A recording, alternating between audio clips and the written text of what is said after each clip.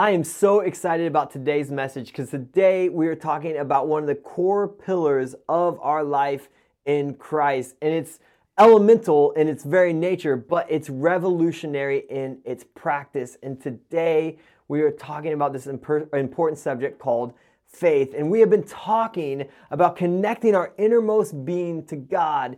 And then we're talking about stepping out in faith. And today we're going to go deep into this idea of faith.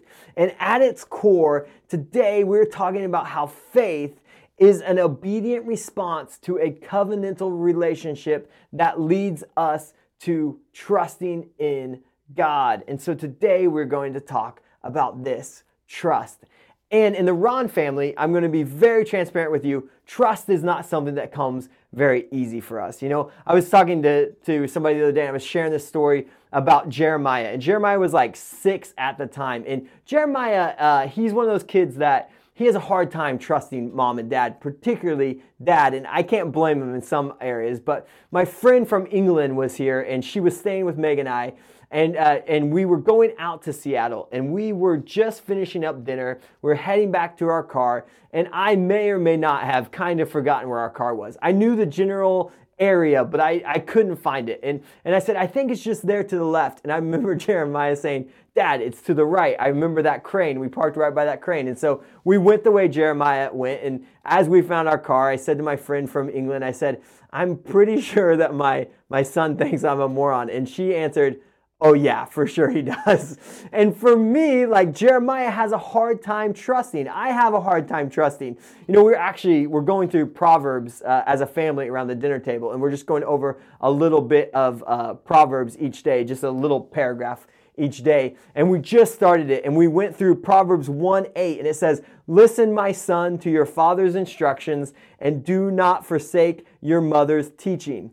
For Jeremiah, this is a hard thing to trust my teachings, to trust my instructions, because trust is not something that comes very easy for the Ron family. You know, Meg loves to jump out of planes. Like, it's something she would do every year if she could. She's done it multiple times.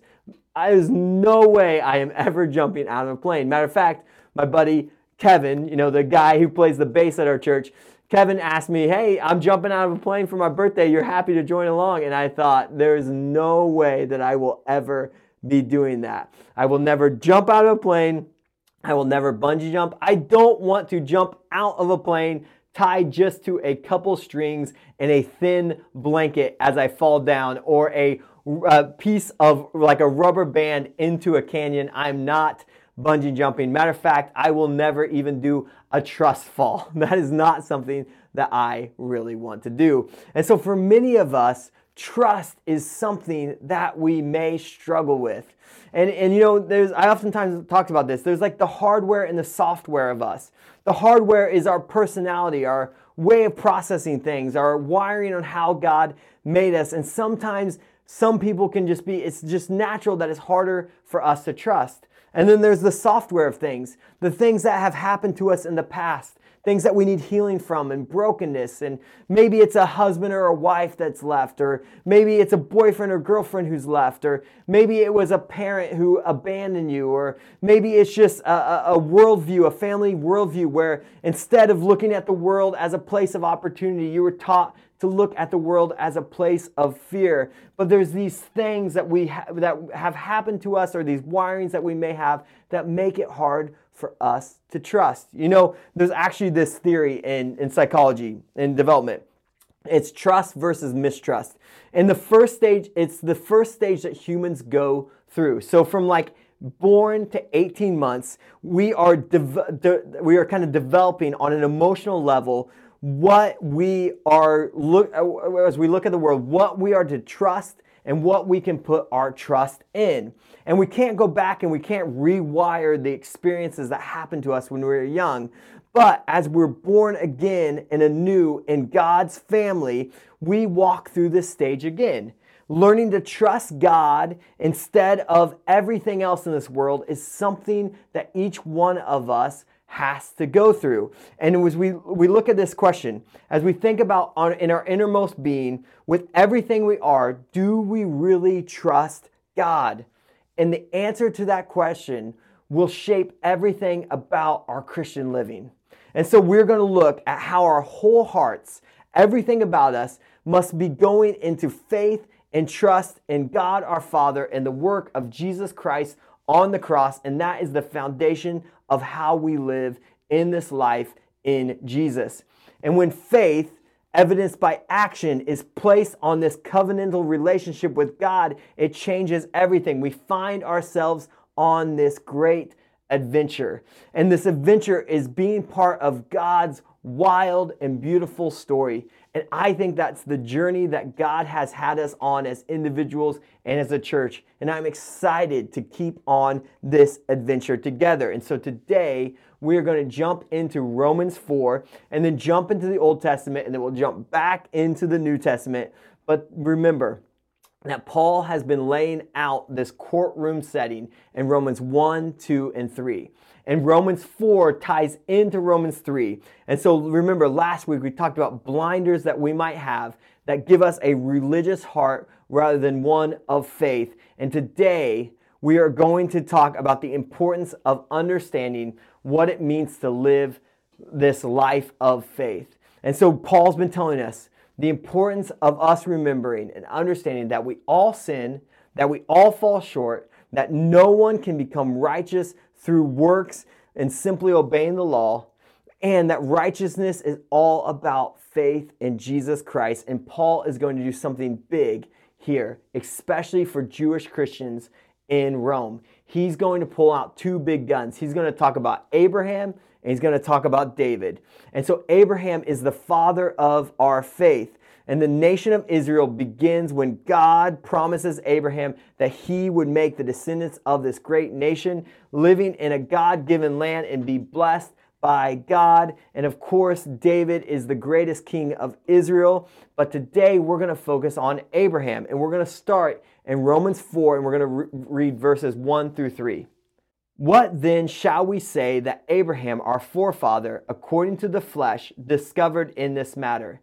If, in fact, Abraham was justified by works, he had something to boast about, but not before God.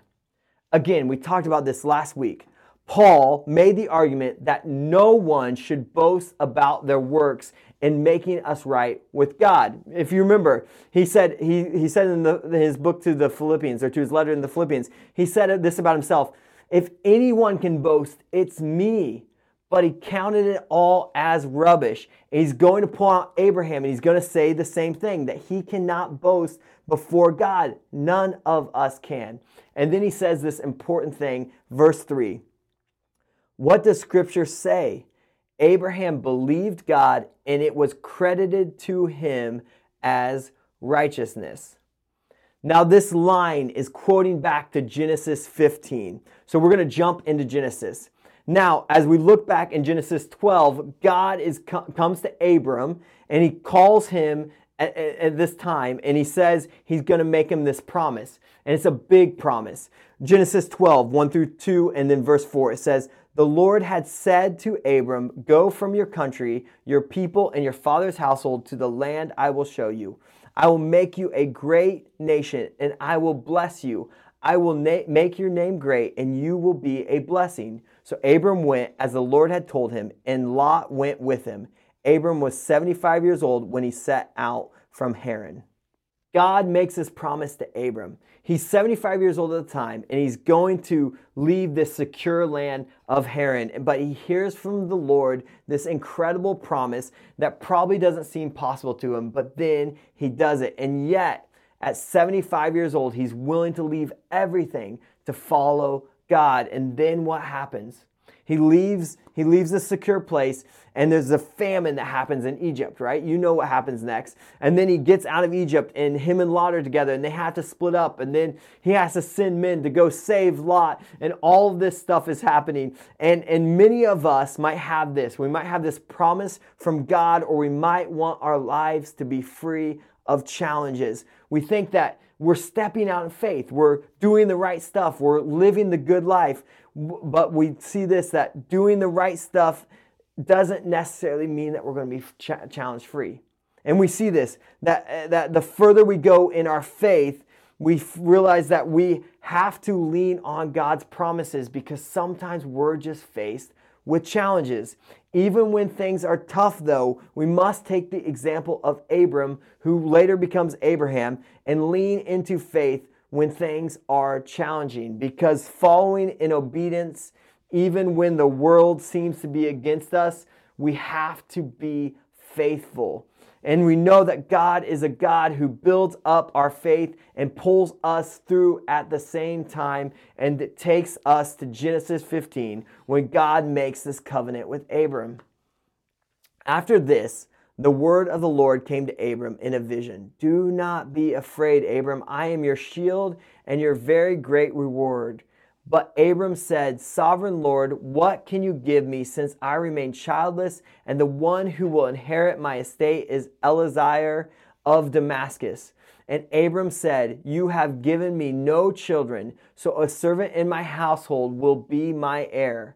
Then the word of the Lord came to him. This man will not be your heir, but a son who is your own flesh and blood will be your heir.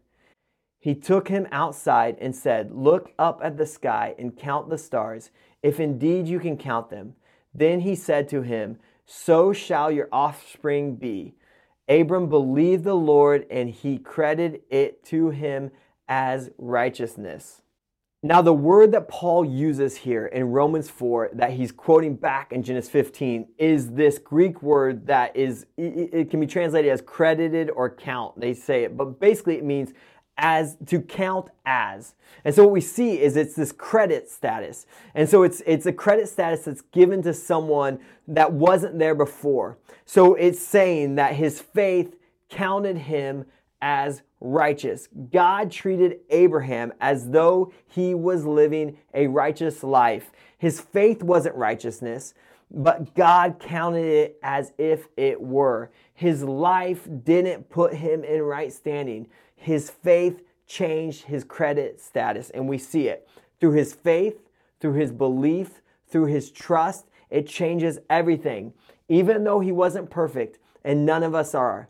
Matter of fact, Martin Luther, the father of the Reformation, he used this Latin phrase that I won't try. But in short, he would say, we are at the same time both righteous and sinful. And that explains our entire Christian life. Now, the amazing thing about it is that this word faith, or the concept of belief in the Old Testament, is most often used when talking about this, a response to a covenantal relationship. The biblical language of faith is all about a response to the faithfulness and cooperation of God. We cooperate because we trust God. It's all about the covenantal relationship. To have faith in God and Jesus is to be faithful to a covenantal bond. That's why we respond. This is a bond that it was initiated by God. It was initiated by God with Abraham, and the work of Jesus Christ on the cross and the covenantal bond that we have in the new covenant was all initiated by God. Faith isn't thinking of what we want God to do and believing that He will do it.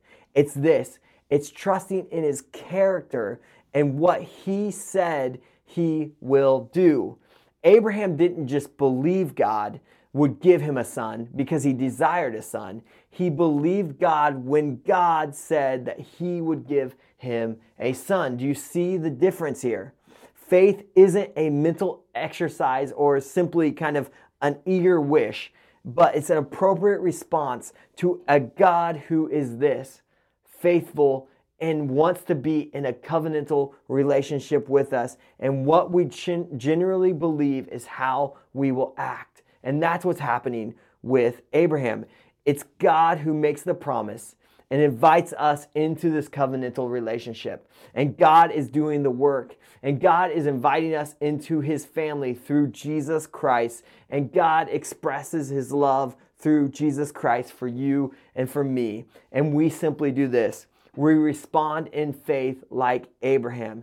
As Abraham trusted that God would give him a son, we trust that God gave us His son.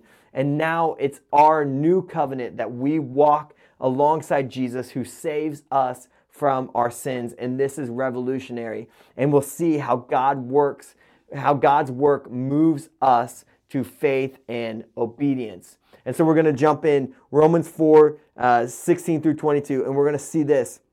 We see how big this trust must be for Abraham. And we're going to jump into Romans. Therefore, the promise comes by faith, so that it may be by grace and may be guaranteed to all Abraham's offspring, not only to those who are of the law, but also to those who have faith of Abraham, have the faith of Abraham. He is the father of us all. As is written, I have made you a father of many nations. He is our Father in the sight of God, in whom he believed, the God who gives life to the dead and calls into being things that were not. Against all hope, Abraham in hope believed and so became the father of many nations, just as it had been said to him, so shall your offspring be. Without weakening in his faith, he faced the fact that his body was as good as dead, since he was about 100 years old, and that Sarah's womb was also dead. Yet he did not waver through unbelief regarding the promise of God, but was strengthened in his faith and gave glory to God, being fully persuaded that God had power to do what he had promised. This is why it was credited to him as righteousness. So in reading this, what do we see about what it means to believe God? When we look at the Abraham story, what does it look like for us to believe God? Well, point number one, we have to believe that our current reality is greater than how things appear. Verse 19, he was faced with the reality that his body was as good as dead. He was 100 years old at this point. And not only that, but Sarah was unable to have children. And so we see this, that not only that, but there's like this whole other thing where we're going to have this promised land, but there's a bunch of Canaanites there. And it's incredible. And God says, go outside. And this is pre-city stars. This isn't like what we have where we can see a few stars out here in Lakewood, Tacoma, when there's not clouds in the sky. But he's saying, look up, and you will see these stars, and you're going to have as many stars as you can see. That's your descendants. And you're going to see this. You know, I climbed Mount Kilimanjaro a few years back, and everyone asked me, what's my favorite part about climbing Mount Kilimanjaro? And I always say, the stars, because you're in Africa, and so there's not very many lights in general. And then you're at like 15,000 feet, and the amount of stars where you can see is like, it's mind blowing. You can't even explain it to somebody. And so you have to picture Abraham looking up to that level of sky. And it's just impossible to even think that that would be true. But he believed. And the God who gives life to the dead and calls into being things that were not, says, this is my promise to you. And we see that although faith is not opposed to reason, often it needs to see things differently than our feelings or how we think things appear, because we serve a mighty God. And it's not about being optimistic, but it moves us from self-trust into complete trust and dependence on what God can do. And that changes everything in our faith. It's not about looking at our weaknesses or looking at our feelings or how we perceive the world. It's setting our eyes on Jesus, the author and perfecter of our faith. Point number two, it's all about God and not about us. Verse 20, it says this, yet he did not waver through unbelief regarding the promise of God, but he was strengthened in his faith and gave glory to God, being fully persuaded that God had power to do what he had promised. It's powerful. Actually, in the ESV, I like it better. It says that he did not weaken, rather he got stronger as he gave glory to God. Think about that. I love these powerful words because God wants our faith to grow. And it's evident that here that Abraham and Sarah were up against some real possibilities, but it's all about God. It's not about us. There's this time that we see, and we see it in Abraham, between God's promise and the fulfillment of that promise. And this gap is where we struggle so much as Christians. But during this time, Abraham's faith was actually growing as he was waiting and wrestling in how God was going to fulfill the promise, and we have that too. We have to understand, because there's a powerful thing to understand about God, that He puts time in between these things often for our benefit, for our trust to grow in Him and making it all about Him and no longer about us. And what we see is, to be faithful, we don't have to stop thinking.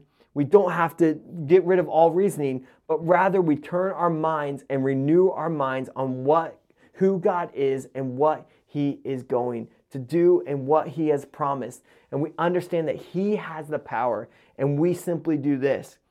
We simply glorify His name, and we're strengthened in our faith when we do that, because everything we do should be for the glory of God, because it's all about Him and not about us. And point number 3, we have to believe the promises and the Word of God. Faith is not about just thinking about God. It's not just even believing in God. It's about trusting who He is, trusting what He has promised, and trusting His Word. It's all about acting on God's promises and His Word, even when it is hard. Faith is all about living as if God's promises were completely true, because they are true, but trusting that that's going to happen. And we get this. We live under the new covenant, and we were supposed to respond to that with faith and obedience in Jesus Christ. And this leads us to our last section in Romans. It puts us in the courtroom. This is the final thing in the courtroom, but we are all, and remember, in the whole thing with the courtroom is, we are all sinners. Because of this covenant, we are now covered by grace, and we're going to move from the courtroom to the family room. And we all have these citizen papers. We talked about it last week. And some of the citizenship papers are going to say under sin, and some are going to say under grace. And when we believe in what God promised and we believe God, we have the under grace papers, and we get to move into the family room and away from the courtroom, and it changes everything. Because Paul has been reminding us again that we're all sinful, that we all fall short, but through faith in Jesus Christ, we now find salvation, justification, and righteousness, and it changes everything. And how are we supposed to respond to that? Like Abraham, we're supposed to trust and obey. And he uses this term faith. Paul uses this term faith in a lot of different ways in his letters. And I want to point out a couple of these, because it's going to affirm the language that's used in Romans. That is important for us as believers to respond in faith. And it's this relationship and this faithfulness and this loyalty of God is why we trust and obey. And often he uses this faith around this idea that it's something that we hold in our hearts and our minds, but it also leads us to action. And that's where he's going in Romans 4, to remind us that Abraham believed, and then there was action tied to it. So for example, 2 Corinthians 4:13, it says this: "It is written, I believed, therefore I have spoken. Since we have that same spirit of faith, we also believe and therefore speak." So he's saying, look, faith is both believing with our hearts and our minds, but also it leads us to speaking up, and it leads us to action. We see this pattern in faith, both with Paul and Abraham, that there's this relationship between belief and action through thought and deed, and through faith and obedience. Let's look at 1 Thessalonians 1-3. Paul writes to them, "We remember before our God and Father your work produced by faith." He's writing and he's saying, look, your faith led to works. You trusted and you obeyed. This is how it's always meant to be. And he says it in Romans 1 and verse 5. And remember, Paul says that through Jesus we receive grace, which leads us to obedience that comes from faith. Verse 5, "Through him we received grace and apostleship to call all the Gentiles to the obedience that comes from faith for his name's sake." Paul is saying faith is our response to this covenant that God has made, and we believe it with our hearts, we believe it with our minds, and then it helps us do this. It helps us to be obedient in our actions because our belief and our minds and our hearts will always guide our will and our body. And so we just believe with our hearts and our mind, and it leads us to the will of God and what God wants to do through us in faith. And we're to respond to God through faith, through this new covenant that Jesus Christ would die on the cross for you and for me. And we believe it with our minds and with our hearts, and it leads us to trust and obedience because God is faithful. And we are so blessed because of that. And the next section, we're going to jump back to Romans 4 because Paul is going to say, King David understood this. Romans 4, 7 through 8. He's going to tie it back to Psalm 32. It says, blessed are those whose transgressions are forgiven, those whose sins are covered. Blessed is the one whose sin the Lord will never count against them. Notice that David is not saying, blessed are those who never sin. He's not saying, blessed are those who never transgress. He's not saying, blessed are those who are so obedient that they never sin, that they avoid all sin. He's saying, look at me, King David. I'm a sinner, and yet we are so blessed because the Lord doesn't count our sin against us. Those who believe, those that trust, those that repent, those that turn their hearts towards God, the Lord won't count our sins against us. And it changes everything. And we respond now in freedom and fidelity, that love, that's covenant, that's with us. And we trust and obey. And we believe God in His promises. And we believe Him in His word. And we believe that our current reality is greater than how things appear. And we remember that it's all about God and it's not about us. And we believe this. As we leave the courtroom and we're entering into the family room, as we begin going through Romans 1 through 4, we believe this, that we have all sinned, that we have all fallen short.